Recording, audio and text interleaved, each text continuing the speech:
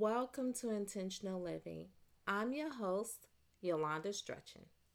This is episode 69, Work in Progress.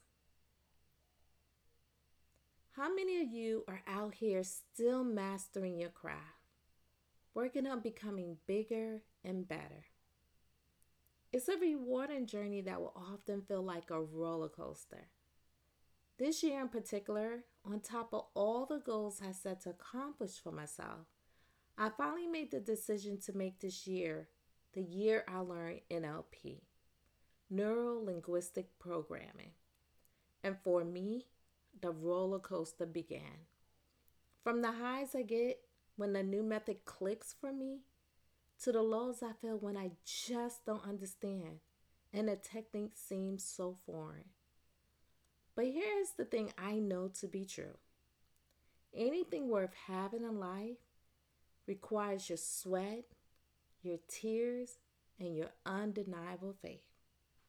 We must remain steadfast on the journey to reap the results. A work in progress is never pretty. It's often messy. But if we continue building on what we are trying to achieve, the mess becomes more organized and clearer. To soon all the components are in place and the final masterpiece emerges.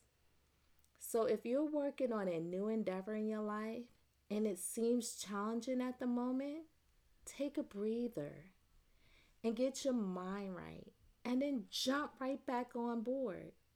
But be patient with yourself. We are often so overly critical of ourselves, especially when learning something new. Extend yourself grace and continue to work through. You are smarter than you know.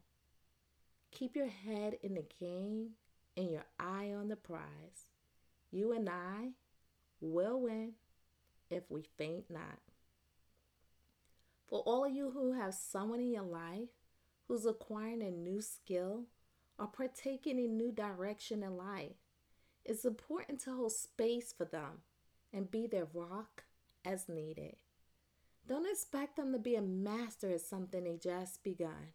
Encourage them and give them the room to grow and blossom. Well, thank you for stopping by and listening.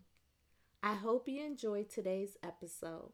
And if you did, will you be so kind and share? Till tomorrow, be your best and be blessed.